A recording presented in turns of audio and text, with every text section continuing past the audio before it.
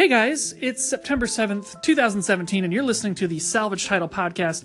As always, I'm your host, Brad Esledike, and I'm here to talk to you about car news, car culture, car ideas, car thoughts, car dreams, car whatever. Fall apparently seems to be happening, and when fall arrives, that means that it's new car launch season. We're getting previews for 2019 models as we speak. We're seeing lots of news start to roll out. We're almost to car show season, the most exciting season of the year. Well, maybe. I don't know.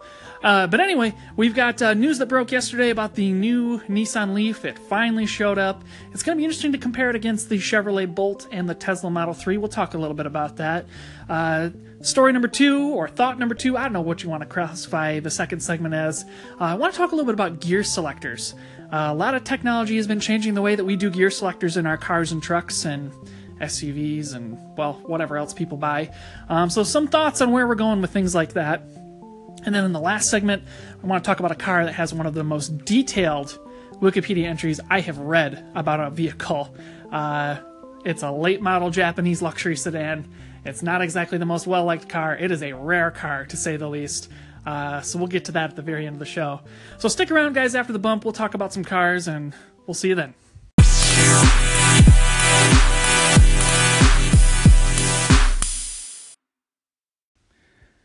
Alright guys, so the 2019 Nissan Leaf was unveiled yesterday in Japan. Some of the American outlets got to go and see it, so a couple of them got to drive it. Overall, some basic impressions of the new Nissan Leaf is that it's a new Nissan Leaf. They seem to have learned an awful lot from the Chevrolet Bolt and from the Tesla Model 3, or at least anticipated some of what's coming up. Early versions of the Leaf are going to go on sale in Japan at the end of this year. Later ones are going to come available in the United States in early 2018 as we shift the Smyrna, Tennessee factory over to the new version.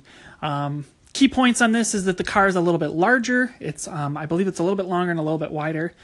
So it gives you a little bit more of that size comparison that it needs to compete directly with the Bolt. It's going to have a 40 kilowatt hour battery in the standard version that gives it 150 miles of range. There's going to be a later version that has a 60 kilowatt hour battery that gives it a 225 mile range that puts it square in line with the Chevrolet Bolt and the Tesla Model 3. Pricing, this car is actually a little bit cheaper, about $700 cheaper than the outgoing model. So all in all told, for a baseline one, you're looking at about $31,000 out the door with destination before tax, yada, yada, yada, yada. But you're looking about that price plus the $7,500 tax credit and whatever your state and local incentives are. There's a pretty good chance that you could get a Leaf out the door for right around $20,000, which in my opinion, if you don't have to drive too far in a day, that's a pretty damn good deal. As far as other improvements go, styling-wise, the car looks less like a cartoon. It doesn't... Well, the hard part is that the previous Leaf had a very cartoonish appearance, but it was definitely of its time, and I think it's going to age a little bit better than what this one does, which adopts a lot more of the Nissan corporate styling. So it takes the aggressive V-grille that you see on all the fronts of the Nissan trucks, cars, performance cars, all that stuff. It looks okay. It's not the best thing. It's not the worst thing. On the back, it's got the floating roof style that we've seen from the Murano and the Rogue. So overall, the car to me looks like a really small Nissan Murano, like shrunken way down, which not a terrible thing. It's a pretty good looking car overall. Inside, a lot of improvements on materials. It definitely looks like it's going to be a much nicer place to be. They said they've made it quieter because there was a lot of wind noise with the mirrors on the outside. So that will be nice. It also looks like in some of the press photos that the car is running, Apple CarPlay and potentially Android Auto. At least personally for me, Nissan has one of the worst infotainment systems available out of any car maker out there, and adding this kind of functionality to their vehicles is a godsend. Honda also suffers from a similar problem where their system is just atrocious, and as soon as you plug your phone in, it makes it a lot better. So hopefully this fixes a lot of problems with the car. But, with a car that gets a range of about 150 miles for somewhere in the mid $20,000 range, I'm going to be really interested to see how well this sells compared to the Bolt. The Bolt, of course, has been selling kind of slowly, but once the sales went to more states, it's been doing a little bit better. The Tesla Model 3, obviously, it's pre-ordered till years from now. And we'll see how that one does. But of course, the Tesla Model 3 that most people are going to be getting are going to be versions that have the larger battery, not the basic trim models. So we'll see. I'm really excited to see the Leaf, maybe drive the Leaf. They've got a new regenerative braking system. I believe they're calling it the e-pedal. That one is going to be a situation where it's got really aggressive regenerative brakes. So Nissan is saying that you can drive the car almost completely with one pedal. So kind of think of like how you drive a golf cart or a go-kart. Throttle down, you go, let off the throttle, the car will come to a complete stop pretty quickly from what I understand. So it's going to take some getting used to, but I think in the city or if you're a rural driver even, I think that's going to make a lot of difference, especially if you've got a lot of rolling hills. But I'm curious to hear what you guys think. If you guys got some feedback on the new Nissan Leaf, drop me a line here on Anchor FM or hit me up on Twitter at YSSMIN. Thank you.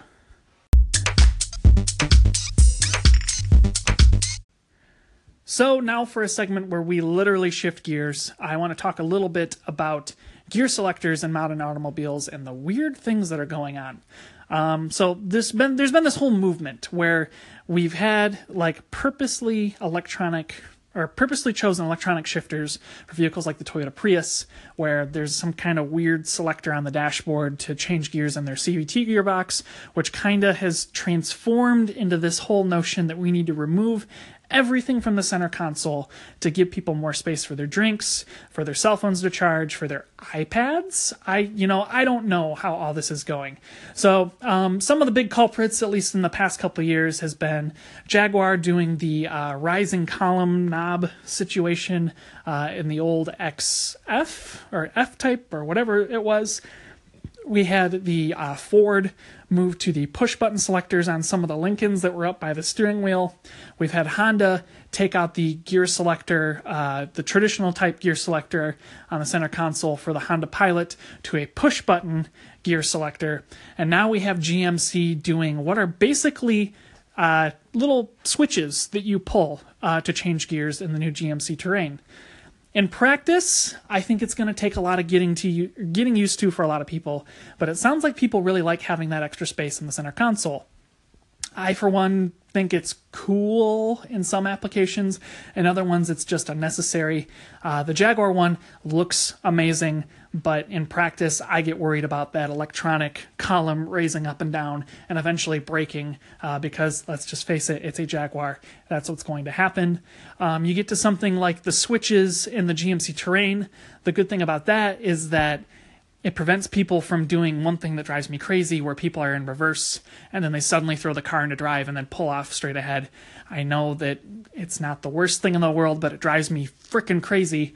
So it's going to try to solve an issue where, one, you're giving yourself more space, and two, I think they're trying to avoid the situations that Fiat's had with the Jeeps and the Chrysler 300s and the Dodge Chargers with the electronic shifters, which don't seem to really indicate when they're fully in park or drive or whatever. I don't know. It seems really weird. A lot of people have said that in the magazine testing of things like the Honda Pilot, that once you get used to it, it's not too bad. But the problem is that so many vehicles that are out there, especially when they're going car to car to car to car to car, so many more vehicles have the traditional gear selector in the middle that it doesn't make a lot of sense to be the only stalwart if all of their other vehicles aren't going to be doing the same kind of thing. Off the top of my head, I don't remember if the new Accord has a traditional gear selector or not in the middle, but it seems like if Honda would do what they did with the Pilot with the Accord, that would really get the ball rolling for a lot of other vehicles to come out with those push-button selectors, especially in the center. But in practice, I think something like what GM's done with the Terrain makes a weird amount of sense. I haven't driven one, but I've fiddled with it sitting in the showroom of a dealer, and I don't know. I don't like the way that they do the select the low range, and then you can manually select buttons by pressing up and down arrow buttons. That's just ridiculous, and it's distracting, especially if you've got to do something where you're towing and you have to manually select a gear. I don't feel like that's the safest conclusion to come to unless there's some kind of gear selector on the steering wheel, but I don't know. It's going to take a lot of time to think, and it's going to be interesting to see what kind of shakeout we have in the automotive segment over the next couple of years. A lot of brands seem to be kind of going toward this, kind of monkeying with the idea. I think the GMC Terrain is really going to be a good indicator for GM as to whether or not they're going to keep doing it. I think the Honda Pilot's still another test vehicle. Both of them that have very wide sales numbers where they're going to get a lot of data as to whether or not it's going to keep happening.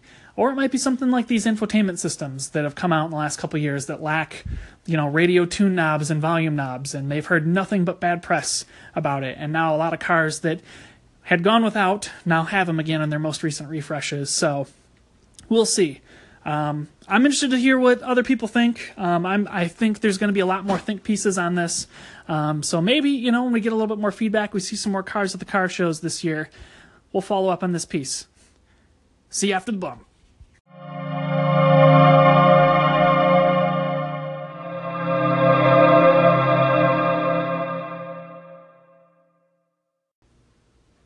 All right, guys, last segment of the day. It's a car that's been on my mind. It's a car that has a super detailed Wikipedia entry, and that is the Acura RL. More specifically, I'm talking about the second generation Acura RL, the one from 2005 to 2012. Acura, as a brand, has always kind of had the weird redheaded stepchild nature to Honda, at least here in the U.S., because some of their cars have been viewed as just tarted up Honda Accords and other distinctions that just kind of make the brand feel like less. And that's something that definitely plagued the second generation RL here just a few short years ago. So you had a car that was based loosely on the Accord platform that had a few trick things up its sleeve. It did have a corporate 3.5 liter V6, which made about 225 horsepower in the early versions, but Honda did add a very fancy SH all-wheel drive, super handling all-wheel drive system to the car that was able to torque vector power from the left to the right, from front to back, to give the car really aggressive handling characteristics, considering that it was a Japanese luxury vehicle. Overall, the design was really attractive, and especially in the early models from 2005 and 2008, that definitely signaled a path where Acura was going style-wise. It was a pre-beak or shield style system that Acura had that really, I think, is still one of the more attractive looks that they've done. Interior-wise, it's the typical Honda overabundance of buttons and screens that you'd normally expect, but not quite as crazy as what the current one is. The RLX, for all of its merits, especially when it comes to performance, it's a little too much compared to the previous RL, in my opinion. But even then, that's still very restrained compared to some of the other Japanese luxury vehicles that are out there. Early RLs in 2005, they sold about 17,000, 18,000 of them. By the end of the run in 2012, they only sold 379 vehicles. That is absolutely incredible that they had gone from that much to that little in that amount of time. As Doug DeMero, frequent YouTuber and Twitter personality on automobiles, has pointed out, there were more Ferraris, some Ferrari models sold that year than in the U.S. than there were Acura RLs, and that's just absolutely insane. But I'm interested to see how well this car is going to hold up in the future of the automotive, in the Japanese luxury segment of weird attachment that people have. You've got the early Lexus LS model, I think, has gained a lot of attention from people for being a really well-crafted vehicle that, has got a pretty powerful V8 and seems to hold up really well and, can do 1 million miles like Matt Farah's one that they're trying to get to right now. I think that's going to maybe not quite be the same case for this RL. As much as I really like it, the market didn't really seem to. And overall, you got a car that's considered to be one of the most reliable, most safe Japanese luxury vehicles that have been built in the past couple of decades. It's a car that on used car values, you're seeing them kind of hover around the high teens, low 20s range, which seems pretty fair for how much car you're getting. Overall, wow, it's a cool car. It's a cool car that just didn't get the following that it deserved, and it's disappointing. I would be interested to see, given another couple more years, maybe another 5 or 6 years, to see how these cars do, just because they are so rare. The later ones sold maybe 2,000 a year before they dripped down to that very low amount in 2012. But, the RLX that replaced it, it's been a little more well accepted by the press because it's been a little bit more luxurious. It seems to know what it wants to be a little bit more, but even then, it seems like the previous version was even more well accepted, but the public just hated it. So, I don't know. I'd be interested to hear what you guys think. Feel free to drop me a line here on Anchor, or hit me up on Twitter at YSSMAN. Let's talk about the Acura RL and why it's one of those cars that when you see it, you kind of go, yeah, I remember the RL, but nobody really does much else with it. Thank you, guys.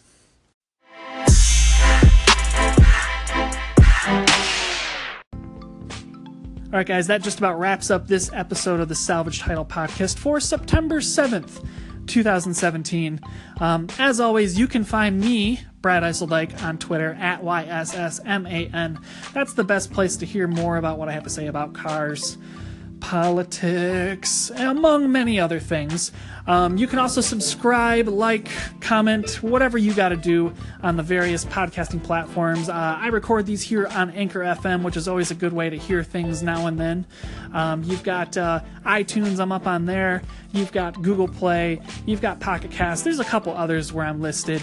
A lot of those aggregators catch these RSS feeds and they pull them into their system. So if you dig what you're hearing, if you dig how I'm doing things, you want more people to hear and see it, like, subscribe, rate, comment, blah, blah, blah, blah, blah. You know how the whole YouTube and podcast begging system works. One of these days, we'll have a podcast Twitter. We'll have a podcast Facebook page. We'll see how it all works. I don't know. That's a lot of extra work to do right now. And with all that in mind, guys, I just want to reiterate that I think you guys are great. I want you guys to remember to go out, have a good weekend, enjoy your car, drive it safely, and overall, just be a good person towards other vehicles. If you see a cool car, you see somebody driving a cool car, you see something you like, you tell them. Because that's the best part about car culture, is that we all like cars, and we all like different things, and it doesn't take much to make someone's day saying that they also like something cool. So with all that in mind, guys, have a good rest of your day, have a good rest of your night, have a great weekend. We'll see you next time here on the Salvage Title Podcast.